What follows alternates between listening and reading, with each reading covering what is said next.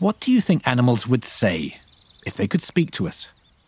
It's the kind of question that's the stuff of fairy tales. But maybe not for much longer. In the next couple of years, we're going to be able to build a synthetic whale or a synthetic bird. We will be able to get, we believe, to two-way communication. I'm John Thornhill, host of the Tectonic podcast from the Financial Times. In a new 2-part series, I'll be hearing from researchers who say they're getting closer and closer to translating the calls of birds, the squeaks of bats, and even these Morse code-like clicks of sperm whales.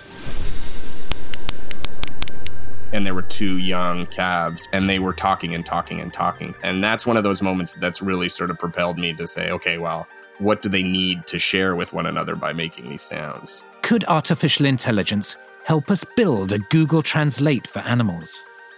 That's coming up on a new series of Tectonic from the Financial Times. Subscribe to the podcast now.